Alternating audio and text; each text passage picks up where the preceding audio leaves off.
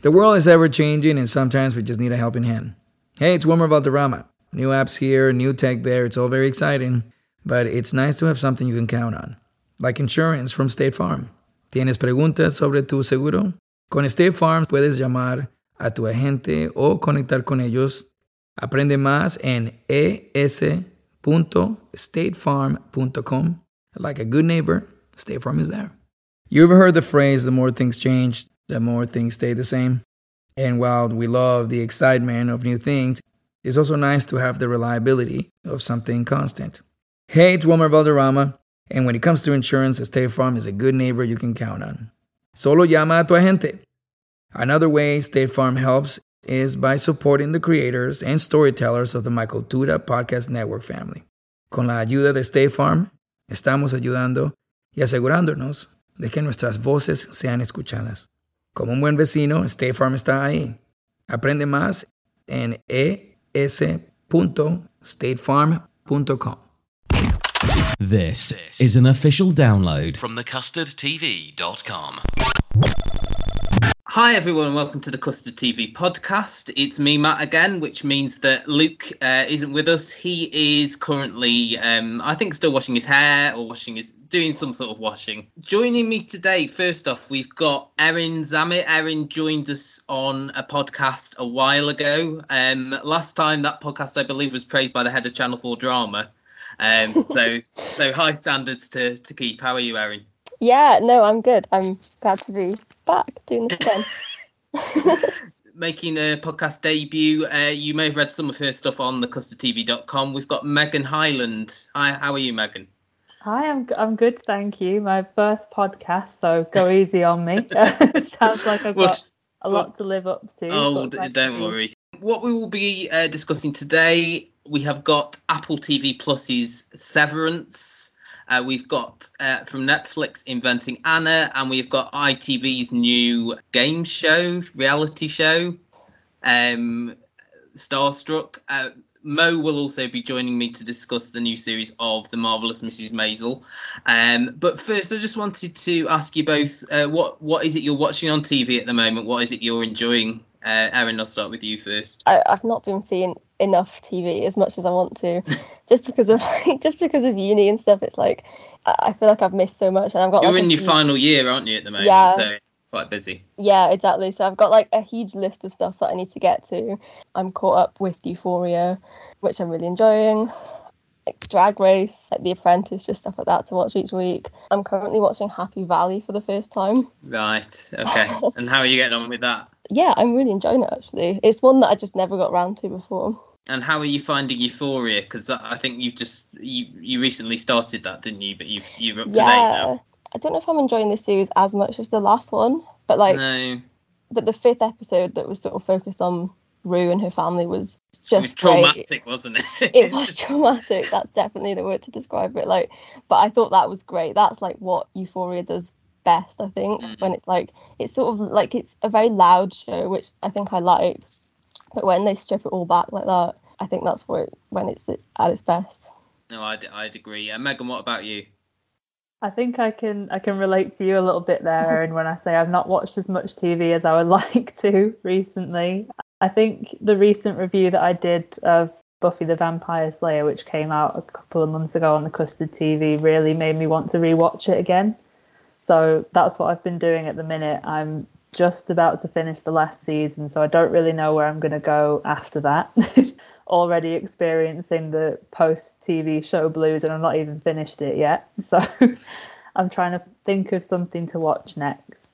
I'm finally getting around to finishing Elementary, which I know finished years ago now, but I finally gotten around to the last season. So I'm doing a lot of rewatching at the minute.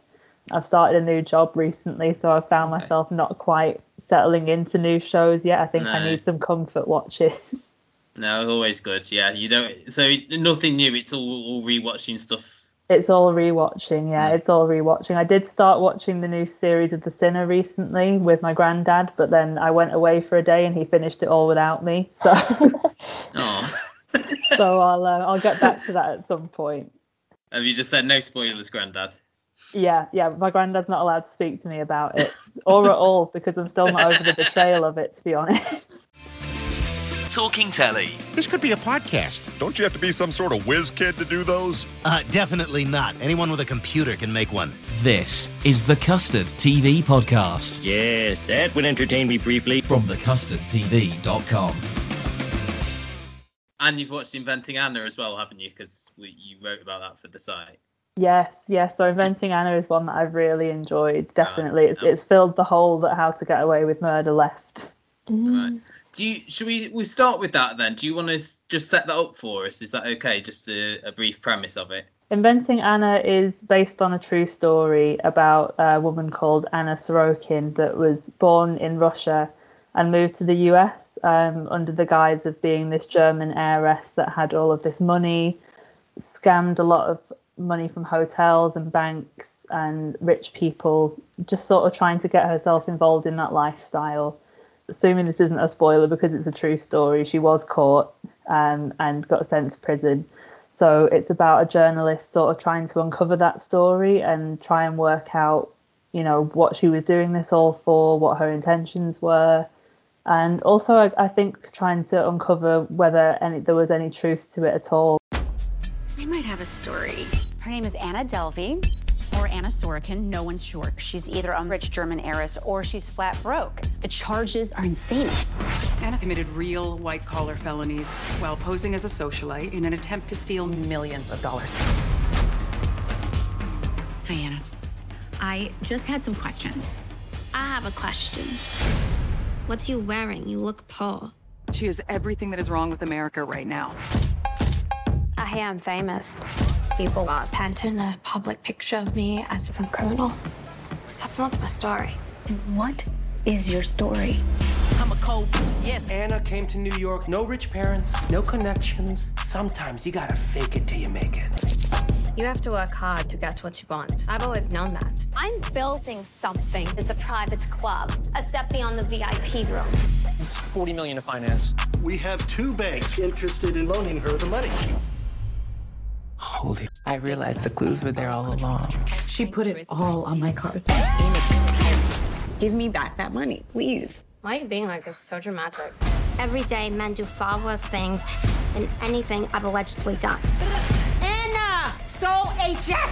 What's going on? Who are you? Anna Delvey is a masterpiece, bitches. And they can just all... I'm a cold, yes, I'm a cold piece. Looking for a Mr. Freeze to get froze like me. Because she's so convincing, there's a little bit of a question about whether there was some truth to it, where she actually did come from. So it's all about that, really. It's all about uncovering the truth of that story, if there is any whatsoever. And this is from Shonda Rhimes, isn't it? I've read your review on the site, and this is her latest sort of Shondaland production. It's the first one, though, she's written for a while, isn't it? I think, having looked at it, it's the first one she's sort of been creatively involved with since, I think, Scandal. Yeah, definitely, because I think it's been a while since we've seen any of her stuff, because there was Scandal, there was How to Get Away with Murder, but there's been a bit of a break there, probably due to COVID and not being able to film, because I think Inventing Anna's been in the works for about 2 years. So it's really good to see Shondaland stuff back on screen, because I think it's just absolutely outstanding television. I think Grey's Anatomy is the only one that I've really watched, but are you a fan of her sort of entire back catalogue?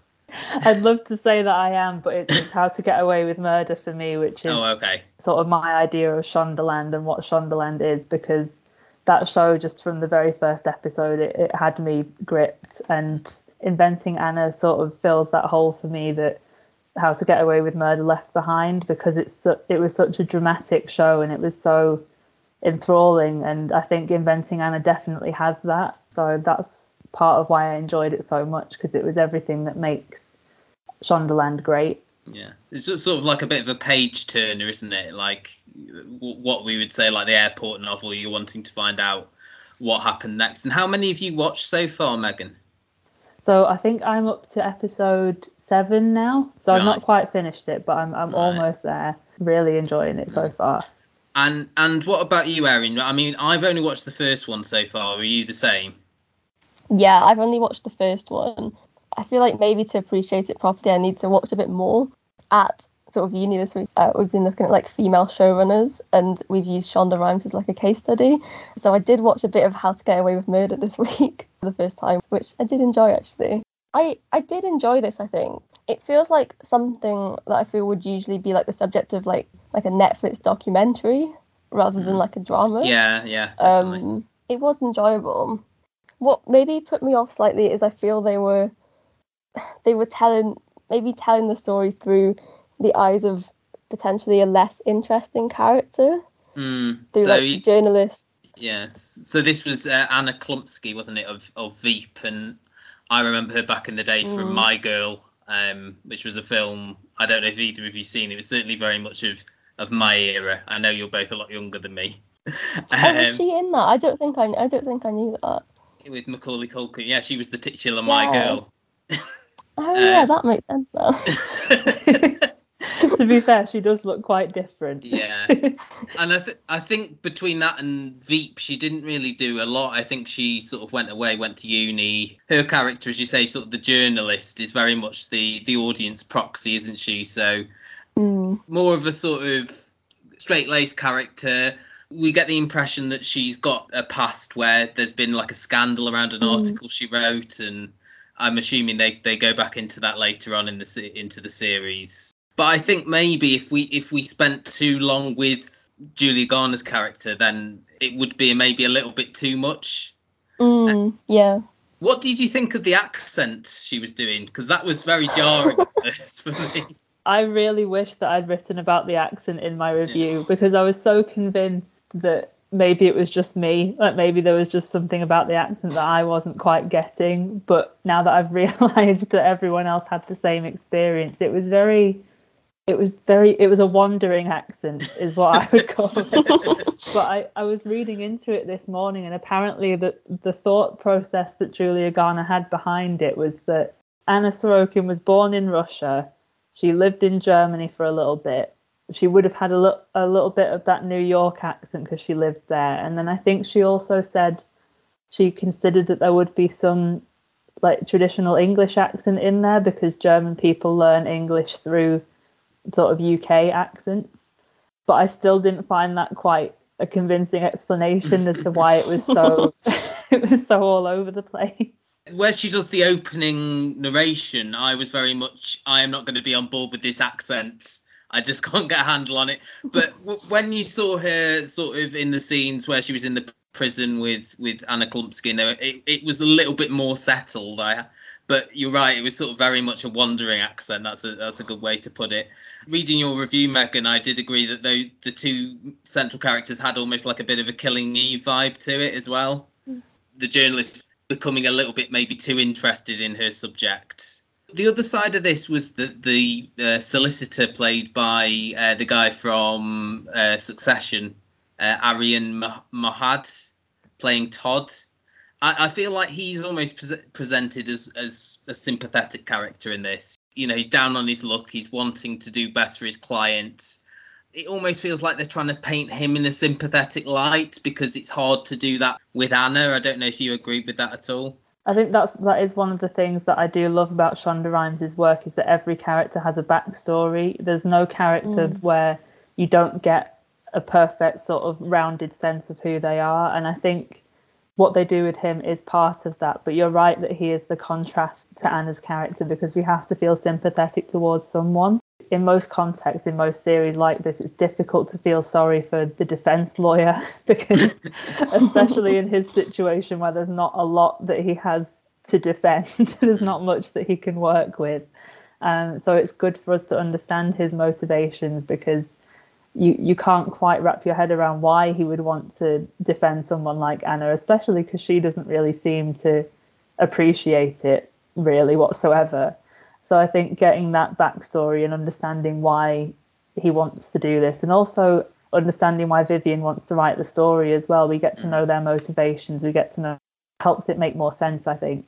Because at the end, they have that scene, don't they, where Anna is saying she wants to be famous or Vivian finds out that Anna's main motivation is to be famous. But in a way, that's sort of Vivian as well, isn't it? She wants that big story. She doesn't want to sort of be sidelined into being the typical female journalist who's tasked with writing about Me Too on Wall Street and being sort of consigned they call it Scriberia, with the other sort of veteran journalists who work there. And I love that little unit as well, actually. And some of the actors, there was an actress called Anna Devere Smith who was in The West Wing and was in Nurse Jackie, who I really like, and the two blokes as well, almost like their family unit at the magazine, I quite enjoyed. But yeah, I certainly did enjoy this a lot more than I thought I would. I didn't really know a lot about it going in, but I did remember the story being around at the time. So I thought, this is an interesting story to tell. I agree with you, Erin. Maybe it's sort of like they didn't go into details as much as possibly you would have liked. And some of the more sort of salacious parts were where she was interviewing all the people who'd been conned by her. And I thought that was quite interesting. All the accounts of her were slightly different, and you got some quite animated tales of her past. But yeah, I'll definitely give this another go and watch another episode. I think, is that where you are as well, Erin, with it? I will need to watch more just to see where it goes, because I think maybe the first episode was mostly just like setup and just introducing you to the characters. And yeah, I think maybe the pace might pick up a bit in the next episode, maybe. Yeah, I definitely agree with that. I also did find the first episode to be quite slow. I think that is one thing that is not necessarily like a downfall of Shonda Rhimes' work, but she wants to establish those characters, and sometimes she does take quite a bit of time setting things up. And I think that's what we saw in the first episode. It definitely does pick up from that point, because we have more flashbacks towards Anna's past. We start to see these things happening that we're hearing spoken about. And I think that really helps solidify the character, because at first it wasn't quite convincing that the person we were seeing on screen was the Anna Delvey that we've heard all these stories about. There was a bit of a disconnect there for me when we see her in jail, but then when we get the flashbacks, it does really start to build up that character, and it starts to drive the story forward. So I would definitely recommend continuing with it. Yeah, and I think the two performances in it I really enjoyed as well. I've always liked Julia Garner. It's good to see her sort of get like a leading role, and similar to Anna Klumsky as well. So, you've got these, and again, that's another sort of Shonda Rhimes thing, isn't it? Sort of strong central female performances, isn't it? So Inventing Anna is all up there on Netflix now. Next up, let's go to Apple TV Plus and Severance. I'll have a go at setting this up. So this stars Adam Scott as a character called Mark Scout. He works in the basement division of somewhere called Lumen Industries. The employees at Lumen Industries in the basement have to undergo a procedure called severance, which is essentially almost like a bit of a lobotomy, where the company divides their brain into memories from work and personal life, meaning when you leave work, you don't remember anything what happened to you at work, and when you come into work, you don't remember any of your personal life. So it sort of separates your personalities into what they call innies, which is when you're in work, and outies, when you're out of work. We also meet Helly, who's like the new recruit into Lumen, who starts the series. In the first scene, we see her in the conference room, completely disorientated, not knowing where she is. It feels like something out of a Saw movie. And eventually she sees the video of herself prior to getting the severance procedure, basically consenting to it. And by we sort of learn a little bit more about that. We also see Mark outside of work. He's quite a lonely man. His wife passed away a couple of years prior. His sister's trying to set him up on a date with her midwife. His old colleague, Petey, happens upon him. Petey has sort of reversed the severance procedure, and he's now trying to sort of uncover what's going on at Lumen. At the same time, it seems like at the end of the second episode, we see him and the sort of side effects of this procedure of reversing it, and he might not be able to sort of achieve that goal.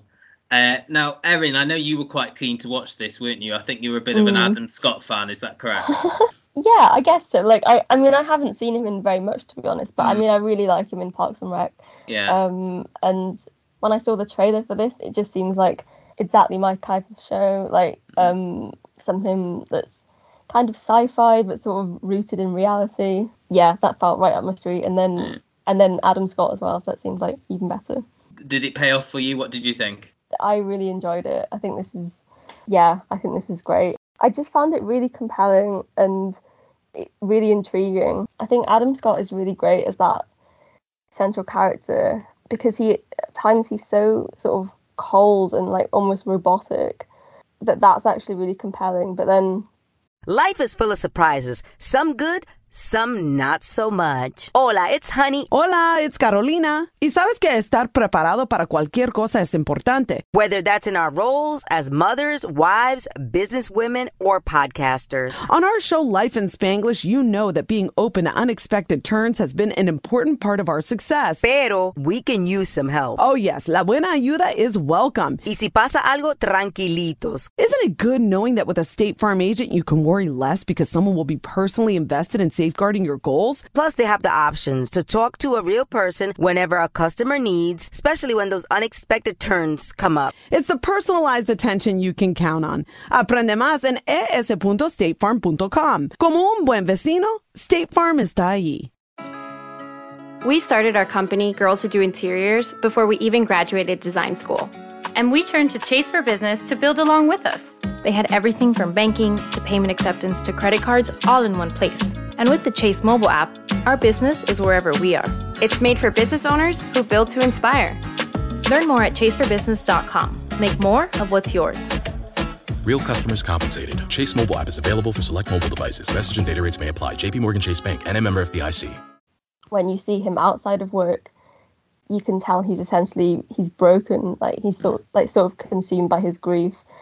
Like I find that really clever that he's kind of playing two different characters, but it's the same person, and it's kind of that's really nuanced because they're not two completely different personalities. But at the same time, you can tell the difference. So I think that's really well done. And I don't know, I just really like the world. I think it's really exciting, and I can't predict where it's going to go next. I think that's the best part about it, really. Yeah, I can't wait to watch more of it. Yeah, I'd absolutely agree. I've not had Apple TV prior to this, but I think this is the series that's going to convince me to get Apple TV because I thought it was just so interesting. It's not anything that I've seen explored before in sci-fi, and I think it's just such an interesting concept, and it's got everything that a thriller should have, and we're only 2 episodes in. The thing that I'm sort of most intrigued by is the fact that obviously we know that Mark is doing this because he wants to try and forget about the fact that he's lost his wife. However, because his work persona and his home persona are separated, it's almost as though he doesn't remember what he was like. So he doesn't remember what he was like at work. So he doesn't really get to enjoy or sort of even experience the time that he forgets about his wife. So it's not really serving the purpose that he agreed to the procedure for. So I'm wondering whether they will explore that in later episodes as well, because I'd like to see a little bit of what he feels he's getting out of it. Because in a way, outside of work, he's still just experiencing that grief all the time now. He doesn't even get a break when he's at work because he doesn't remember what's happened. It's a really interesting concept, and I think it almost reminds me of sort of if The Good Place was a thriller, it would be this. Because I feel like the way it's filmed, it's very quirky, and there's a lot of sort of overhead shots and really interesting angles that they use, and it really reminds me of The Good Place in a lot of ways. But if you sort of took the comedy element of that and made it more dark and twisted, I think is what it makes me think of. I was thinking very much like Black Mirror-esque. I don't know if either of you watch Black Mirror. It's got that, you know, they did a lot of things where it was like a procedure that would make you forget or something similar to that. So this almost feels like a Black Mirror episode stretched out over 8 episodes. I very much enjoyed the sort of production design of this as well, like the basement in Lumen. You've got the artificial light, very low ceilings, the computers, which are really sort of old-fashioned computers that looks like AstroTurf on the, you know, it's the colours are very stark. You can almost feel like the air, you know, the lack of air in those rooms, claustrophobic nature of it. But yeah, no, I agree with you. And you both saying about the character there. The first time we see him is he's crying in his car, isn't he? The first scene is that scene with Helly where we hear his voice, but we don't quite know what's happening. And then we see him, it fits together. Subsequent as well, we see her having the procedure, which is quite a traumatic scene in a way, or quite graphic, I suppose. Yeah, definitely. The other part of this as well is almost like a conspiracy in a way, because we don't really know what Lumen do. That we just see there's a name for them that I wrote down. It's not researcher, it's something else like that, isn't it? Where their job is basically to file these numbers, refiners. That's it. Oh yeah.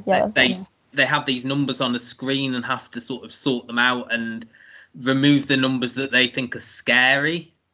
And she's like, I don't understand what you mean. And we see her eventually doing it, and they've all got their theories about, because they don't know what's going on outside, what it is they're actually doing. So that's obviously something else that may be explored in future episodes. And the other thing is that they set it up as a twist. I think I'd sort of clocked on before that, is that Mark's neighbour is Patricia Arquette's character, who is also his boss. So she's playing like this dual role as well, isn't she? Almost like keeping an eye on him, being this sort of scatty neighbour who is worried about when the bins go out and things like that. What did you make to Patricia Arquette's performance here? Yeah, I thought it was really interesting. I think, like you said, I sort of cottoned on, probably for me, only a couple of seconds before we saw her face. But I thought, that would be a really interesting twist if she was the neighbour. Because I think it's interesting, because we get the impression that she's not had this procedure. We get the impression that she is the neighbour because she's watching him. But despite that, she still is playing these two completely separate roles, because as the boss, she's very robotic and doesn't really give much away. And then as the neighbour, obviously she's trying to put on this sort of, a bit all over the place, a bit confused, maybe even a bit doddery sort of classic neighbourly character. And it's very interesting. I really can't wait to see where it's going to go with her, because I think she's going to be quite central to what is Lumen and what are they all about. And I think the character of Milchick as well has a little bit of that. Do you think they've had the procedure as well, like the higher ups, or is it just like the four in the Mark and Dylan? It's John Turturro's character Irving and Helly. Those are the only ones I thought had the procedure. But do you think the sort of higher ups have had it as well? I get the impression that they haven't, especially because Milchick seems to be the one that takes them into the rooms. And even when Hallie keeps trying to run out, he's in the staircase and he's telling her to turn around. So I think that's interesting as well, because they know a lot more than they let on about this procedure. So I think it's going to be really interesting. And then Christopher Walken popped up as well, didn't he? I didn't see that coming at all. And again, I'm not quite sure about his character yet, because when you see Christopher Walken, you're thinking, he's going to be playing like a sort of terrifying character. But actually, he was quite taken with Irving, wasn't he? And it almost seems like those two will form a bit of a friendship.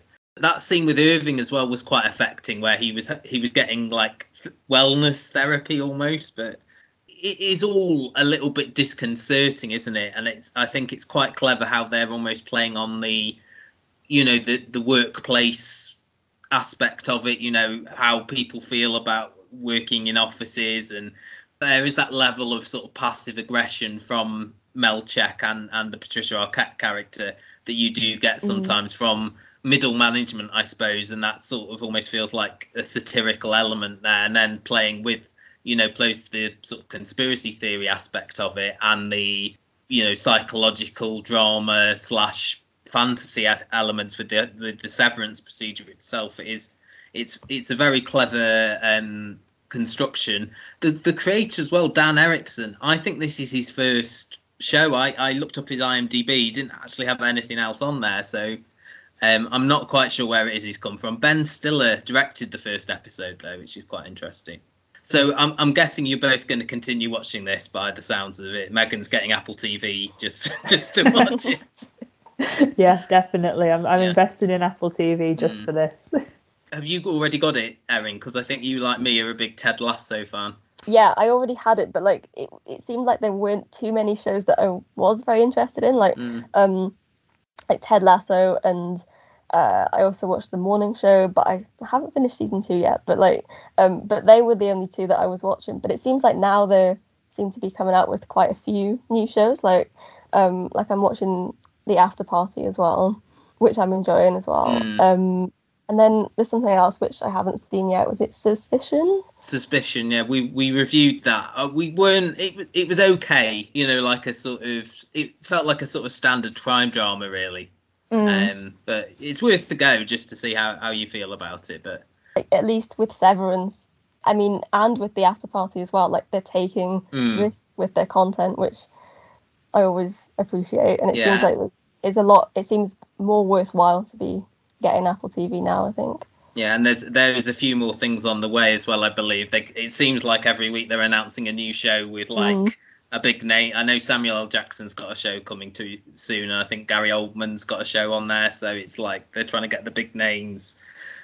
Like a lot of these streaming services offering creative freedom that you possibly wouldn't get on the networks and things like that. And all of them feel quite unique, and there is a sort of mixture of genres on there, so without this feeling like too much of an advert for Apple TV anyway. But definitely this one I think we're all big fans of, and we're all going to keep watching Severance, which the first 2 episodes are up there. I think it's a new one every week, but again, don't quote me on that. But definitely a very memorable and unpredictable. You don't quite know where it's going to go next. We'd love to hear from you. Drop us an email. custardtvreviews@gmail.com. And now we are joined by someone who I've asked on purely so I can make a pun out of his name. We have got with us the marvellous Mr. Maisel. Deck your home with Blinds.com. DIY or let us install. Free design consultation. Plus free samples and free shipping. Ho, ho, ho! Blinds.com invented a better way to buy custom high-quality window treatments with no showroom mock-ups or waiting around for quotes from pushy salespeople, saving you time and money for the holidays with upfront pricing right on our website. Go right now to Blinds.com. Satisfaction guaranteed. Satisfaction guaranteed. Shop Blinds.com's Green Monday sale. Get up to 45% off, plus doorbuster deals. Blinds.com. Blinds.com. Rules and restrictions may apply. Selling your car to Carvana is as easy as... As easy as pie? Sure. All you have to do is enter your license plate or VIN. As easy as a stroll in the park. Okay, then just answer a few questions and you'll get a real offer in seconds. As easy as singing. Why not? Schedule a pickup or drop off and Carvana will pay you that amount right on the spot. As easy as playing guitar. Actually, I find that kind of difficult. But selling your car to Carvana is as easy as... Can be. Visit Carvana.com or download the app to get an instant offer today. Almost a misses there, almost misgendered you, but hey ho. How are you, Mo? I'm fine. I'm marvelous. I am ready to deliver some zingers. So yeah, we're here to talk about the return of the Marvellous Mrs. Maisel. This is, I think, one of Amazon's biggest shows. Certainly the first season was very much hyped up, wasn't it? And it got a lot of Emmys. It got a lot of eyes on it. I think possibly law of diminishing returns. Mo, what's your relationship with the series? I absolutely love the Marvellous Mrs. Maisel. And actually, I came in through, I'm not sure if you're familiar with Gilmore Girls. I love Gilmore Girls. Okay, or Bunhead. You obviously did not listen to our top 10 dramas of all time podcast, Mo, where I listed Gilmore Girls as one of my favourites. There's so many shows, so many podcasts, I mean... I thought you listened, Mo. Yeah, okay, that does ring a bell. I mean, like, look, look, for me, it's early in the morning over here, so, I'm still getting set, But isn't it about 11 o'clock now? Yeah, it is about 11 o'clock. You can't play the it's earlier here card when it's like 11:45, Mo. I'm not letting you off with that one.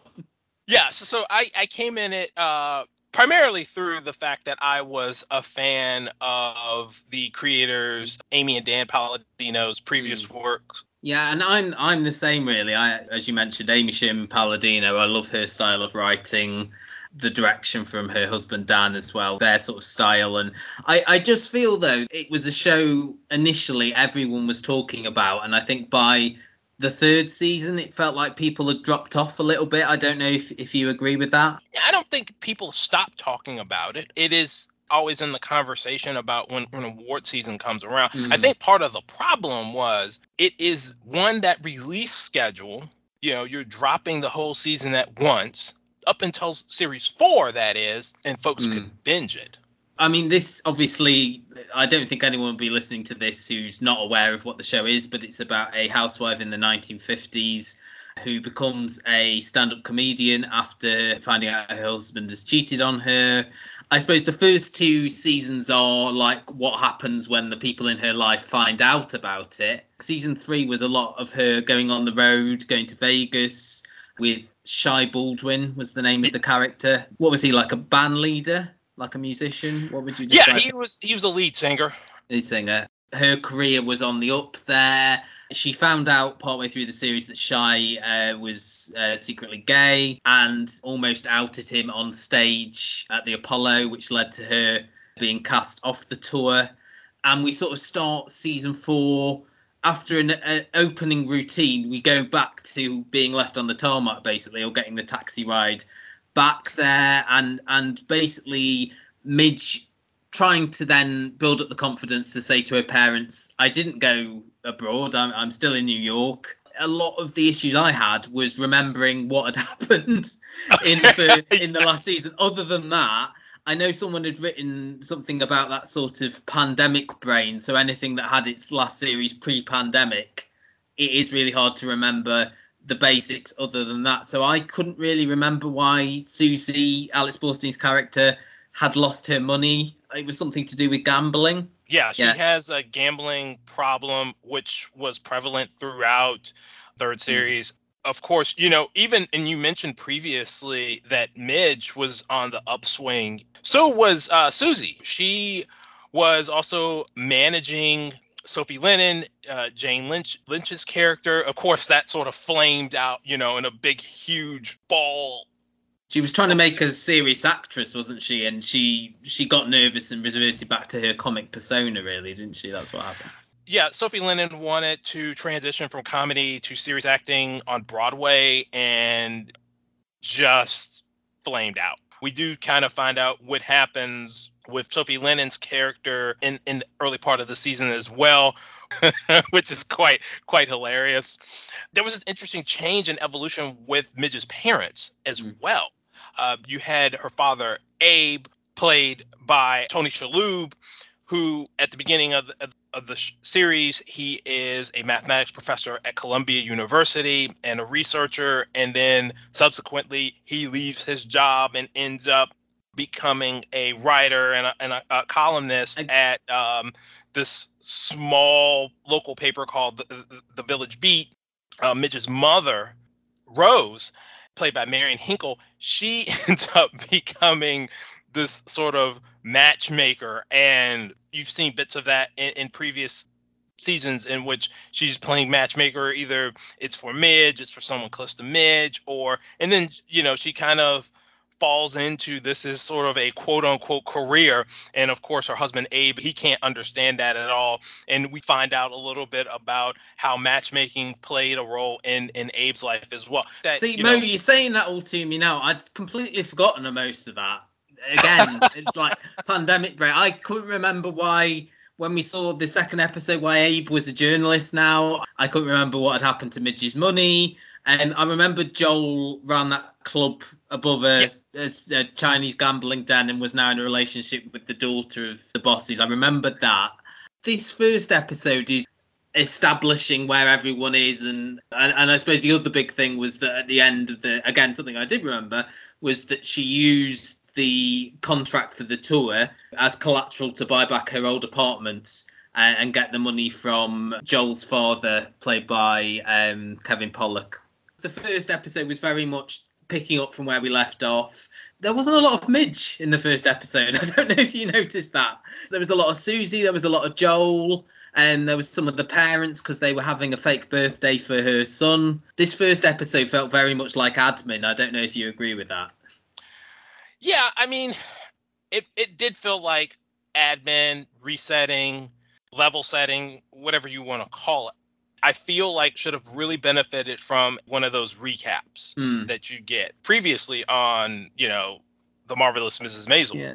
And we were talking Killing Eve next week, and again, I sort of remember that because that was more. This third season was sort of early. It was like April 2020, I think, wasn't it? The last season. But even so, these shows that have been away for so long need like that preamble, certainly for the secondary storylines. I think that on its own, the first episode, you really are able to re-submerge into this world. And I think that by breaking up the opening, having Midge come out and do her routine and talk about revenge and so forth, and then doing a flashback, her ending on stage again, and bringing it all together is a great way to acclimate viewers back into this world. And now, obviously, of course, we've gotten into 1960, so so that's another change. Is that like the crossover to a new decade? So I'm curious about how that'll impact things, especially when you have things like John F. Kennedy posters on walls and so forth. So we're getting close to some big changes. One of the critiques that I've seen from a few people is that it's sort of going in circles a little bit. The character has sort of regressed to an extent. She's now back in her apartment. They're going back to a club and they're not on the bill, and they're trying to sort of get themselves on the bill. And it feels like it's going round in circles. Well, that's certainly what the critiques have been, I suppose. I don't know how much I feel about that. What about you, Mo? It's a natural progression in life. I mean, there are times when things are going to happen and you're going to make achievements and make some concrete changes in your life. And there are going to be times when you take a fall. And this, in Midge Maisel's life, is one of those times in which she's taking a tumble. Now she's tumbled back down the mountain quite a bit. She's landing on a new plateau, and then now she's got to climb back up. And so that's where we are in the story. It's a good place. It's a natural place for a character to be. So I don't have a problem with that at all. Both Midge and Susie are just trying to pick themselves up, dust themselves off, and move forward. I do like that they've circled back and brought back other characters like Harry Drake, who Susie goes to for some career advice. David Paymer, is that right? I don't know whether they need to bring back Sophie Lennon, though, because I think Jane Lynch sort of steals the spotlight a little bit from it. I don't know if you agree. Although I did like that scene where she's in like a institution now, but her butler's still there with her. Yes. The thing is that's a dangling plot line. Do you tie it off completely, or is it just out there waiting to come back at a certain time? It makes sense for Sophie Lennon to be out there as a dangling plot, because again, that was her early adversary, going back in early she got seasons. her blacklisted, didn't she, for a bit? Yes. So having Sophie Lennon return periodically is perfectly fine. The fact that Susie can't get out of being her manager does open some potential opportunities for good or ill. So I don't have a problem. I do agree that Jane Lynch as an actress does take up a lot of oxygen. And I'm not saying in a bad way, but in a very good way, because I've loved her performances, going back to Party Down, to Glee, and so forth. So I think using her periodically is a really good move for the show at this point.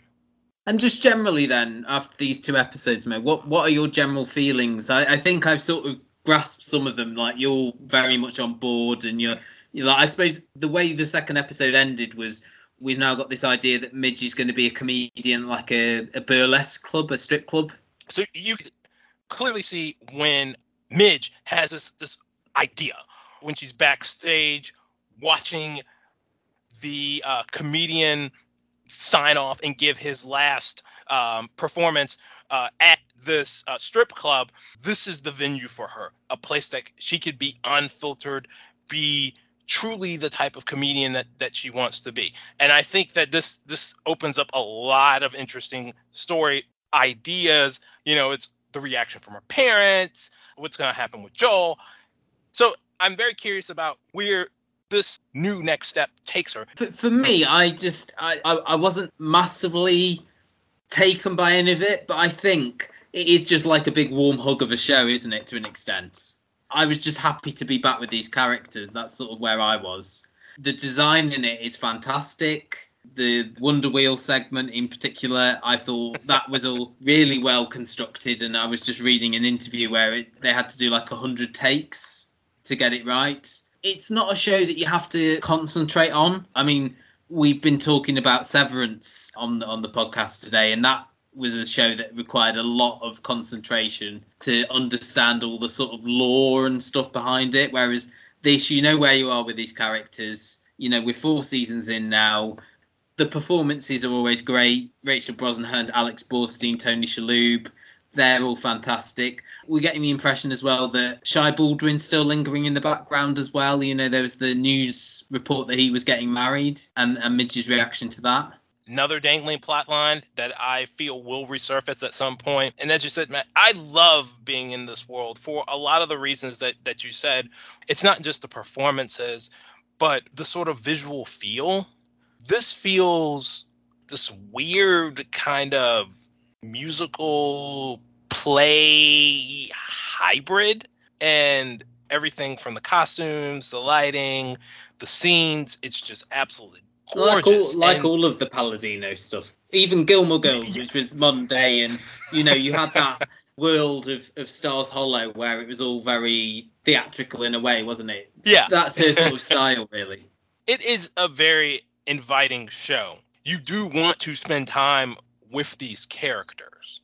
And one bit of news that came up this week was this is the penultimate season. Season 5 will be the finale. So in a way, I'm really glad that we do have Midge and Susie at this low point, so we can narratively hope they build up to this great climactic finish. And oddly, the same week that Stranger Things has also made that announcement. And Atlanta. So, I mean, it is really funny that you're getting these shows, which are pretty popular on their respective platforms, all announcing renewals for final seasons. I think the other thing as well we were going to say was that the release schedule on this is very interesting. It's 8 episodes and they're releasing 2 a week. Yeah, that's correct.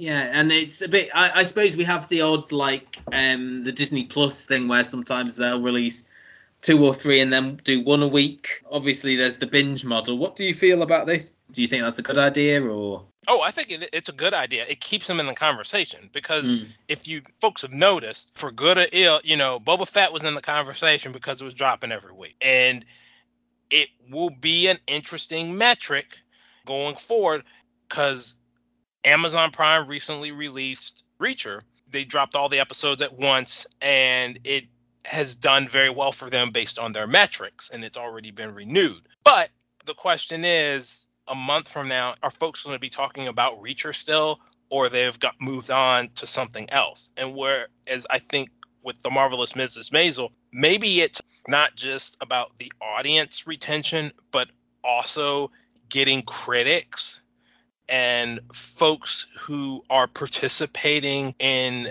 whether it's the Emmys, the Golden Globes, whatever, these awards, retaining their attention a bit longer. And so that could be what they're doing. I don't begrudge Amazon Prime for trying a different strategy because, especially in this 4th season, you already know who the fans are. The fans are going to come back to this, whether it's twice a week or a binge. The fans are going to be there. Do you want to try to also play around structurally to see what happens? And they did this with The Boys, I believe. Was that every week, or because they've done a lot of weekly ones? And I think It's following, like, as you mentioned, Disney and Apple are doing it occasionally. The thing is, nobody quite knows where they are in terms of when it was Netflix is just, here you go, here's all of this. Now you've got these, say, like the big four streamers, and all are slightly doing different release schedules, and people aren't quite sure where they are with him. So The Boys was similar, where, if I remember correctly, they would drop like 1 or 2 a week for 4 weeks, 5 weeks, whatever it was. And they did it as well with the animated series Invincible on Prime. So they have a precedent for doing this. I think that they should play with this with more of their bigger shows. Again, it keeps me as a viewer, I need to go back to Prime at least once a week around the time that episodes drop to watch. Otherwise, depending on what Prime has, I may not go back to Prime for an extended period of time, which is not good for their service. But I think in terms of Mrs. Maisel, we're both glad to have it back, and, they've retained these 2 viewers at least. And so, as we said, it's Amazon Prime, 2 episodes each Friday for the next 3 weeks. The first 2 are already on there. And fans of Mo will be pleased to learn that he'll be back with us for the full show next week, won't you, Mo? So looking forward to speaking to you again then. So long and good night. And we'll finish with ITV's Starstruck. This is the new entertainment show from ITV on a Saturday night. It's hosted by Ollie Murs and has a panel of Sheridan Smith, Adam Lambert, Jason Manford and Beverly Knight. It's essentially stars in their eyes, isn't it? At times 3. I mean, do we watch a lot of Saturday or weekend TV? Like, are we fans of this sort of shiny floor entertainment format? Or do we think they're sort of in the past a little bit now? Yeah, I think I used to be into those a lot more than I am now. I'm a massive Strictly fan. I watch like Dancing on Ice and stuff like that, which I quite like. Things like that. Maybe it's just I don't have the time to watch it if I'm not that interested. You're right when you say it's sort of, are these more in the past? Like, maybe feels a bit dated. Yeah, I think I'd agree with that. I definitely used to enjoy watching sort of Britain's Got Talent and X Factor. And obviously they've sort of faded into the background a bit now. And I think I'd say I'm quite picky about my Saturday night TV now. Like, I'll watch Strictly. I absolutely love Strictly. But I think beyond that, it's sort of all been done before. And I think maybe that's what Saturday night entertainment is struggling with. There's not really anywhere unique to go with it anymore, I don't feel. And maybe that's why they're starting to pull out a lot of old game shows that they've done before and do things like this, where it's sort of a reimagining of things that have been done before. It doesn't feel very original, I don't think. I think there's definitely like the nostalgia effect on this, isn't there? The format essentially is that there are teams of 3 and they all become a singing star, slightly different incarnations of that singing star. They get made up a la Stars in Their Eyes. What did you think of the way that they were made up to? I mean, first off, we had Freddie Mercury, didn't we? What did you feel about the makeup? When the Freddies came out, I think I was kind of hoping that it would get better from that point. I think I was hoping that the makeovers would improve, but actually it turned out that Team Freddie was the most realistic. And I think that's... They weren't very convincing makeovers, were they? And I think what really threw me off and sort of took me out of it and made that enjoyment even less for me was that the judges were so over the top with how convincing they supposedly were, and it just really takes you out of it because you know they're not being sincere. You know it's all put on. And I think that for me was just the hardest part to grasp. I was like, am I missing something here? Is it me? So I'm glad I wasn't the only one. I think maybe the Lady Gagas were the best ones, I thought. One of the girls actually did look quite like her, I think, one of them. I think that helped. I think that maybe was the best one, but still not great. No. There often was one where one of them sort of looked like the person they were portraying, so that helped. I think one of the Ariana Grande sort of looked a bit like Ariana Grande, but with Freddie Mercury and Lady Gaga, there is a certain look, but then they had Marvin Gaye. It's like, what do? We just put a hat on him. Yeah. It was a little bit sort of odd. The format is that you had the three and then they would choose the favourite team and then the teams competed against each other. So it was all a bit odd. What did you make of the panel? Because obviously you mentioned their sort of over-the-topness in terms of praising the outfits and the makeovers. What did you think of them a whole? Because, again, it was an odd mixture. Yeah, I mean, to me, it just all felt very put on. None of it seemed very sincere to me. I think especially because there was just too much praise. I don't know, maybe that's just me being such a big fan of the previous Saturday night TV entertainment where you've always got to have that mean judge that gets booed by the crowd. But I do think that criticism is important, especially when these impressions were not particularly good. No. And the fact that no one was really saying anything about it, for me, just really took me out of it, because they were all so convinced that everyone was amazing, like everyone did incredibly well, everyone looked exactly like who they were supposed to, and it just felt too over the top for me. I wanted to sit Sheridan Smith down at times. She just looked like she was, on a night out, didn't she? Yeah, it was such like a bizarre lineup as well. Yeah. Like, I don't know how they came up with that, especially at Sheridan Smith and Jason Manford. Like, I know they've both done music, but that's not really what they're best known for, I wouldn't say. Just felt very strange. I really love Adam Lambert. I think he's great. It did make me think, like, what is he doing on this show? Like, and I feel like at times he was trying to be quite diplomatic with what he said. You could see that he clearly was not a massive fan of what he just seemed, but like still sort of fake praise. It kind of annoyed me as well. Like, you could just tell that they didn't really mean what they said. It does take you out of it a bit. Well, there was a quote from Jason Manford, actually. There was an interview on the ITV press site where he says that they weren't there to critique the performances, but there to celebrate them. That sort of negates the idea of having a panel at all, really, doesn't it? Yeah, is that really the job of a judge? They were there to sort of decide which team went through, I suppose. Not quite sure what thought went into that, because they loved them all, didn't they? You're right there, Erin, as well. I think they explained Sheridan Smith away, didn't they? Is that she transformed herself into like Cilla Black and things. So maybe that was. They did give you, this is what this person will be looking out for. This is what this person will be looking out for, and then they just liked everything. So it's like. But yeah, Jason Manford seemed like a very odd choice, and especially at the beginning when I can't remember what they were singing now, but they did like the sort of voice style group performance, and he looked a little bit out of his depth. I think River Deep Mountain High, that's what they were singing. Oh yeah. And it's like, you've got Beverly Knight and Adam Lambert, who are these two really good singers. Sheridan Smith, who has done a lot of musical theatre, was excellent as Cilla Black, and then Jason Manford, who's done like some musicals. I suppose he was on The Masked Singer, wasn't he? Oh yeah. Last series. That's like the big ITV show. Do either of you watch that? I watched like the first couple of series.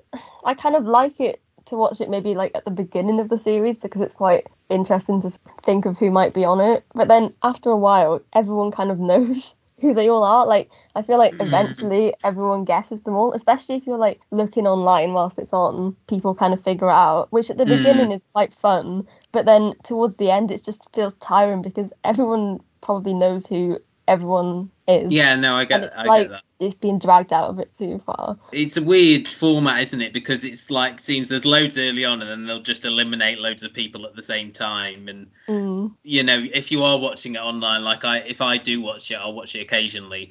At least someone will get who it is, and that's part of the charm of it, really, isn't it? Is trying to figure out who it is, even though a lot of the clues make no sense at all. You see them at the end when they've been revealed, and it's like some really obscure fact about them which like no one would know, and it's like you've been analysing this clue for like ages, and you think, well, you just wouldn't know that, would you? It's a good family show, I think, and that's why it's on, but I can't see Starstruck appealing to many people at all, really, to go back to that. It just seems very odd, and someone we haven't mentioned, because he just seemed completely sort of surplus to proceeding. Ollie Murs as the host. He didn't really do much other than sort of introducing people, and there wasn't really a lot for him to do. I didn't feel. No. He felt like he was hanging around after they'd done the voice, and it was just like, do you want to just do this as well? Just read these cue cards. It seemed a bit naff, really, didn't it? It was like very low rent as compared to, you can say what you like about The Masked Singer. The production on that is, they go out of the way with all the masks and the looks of each performance.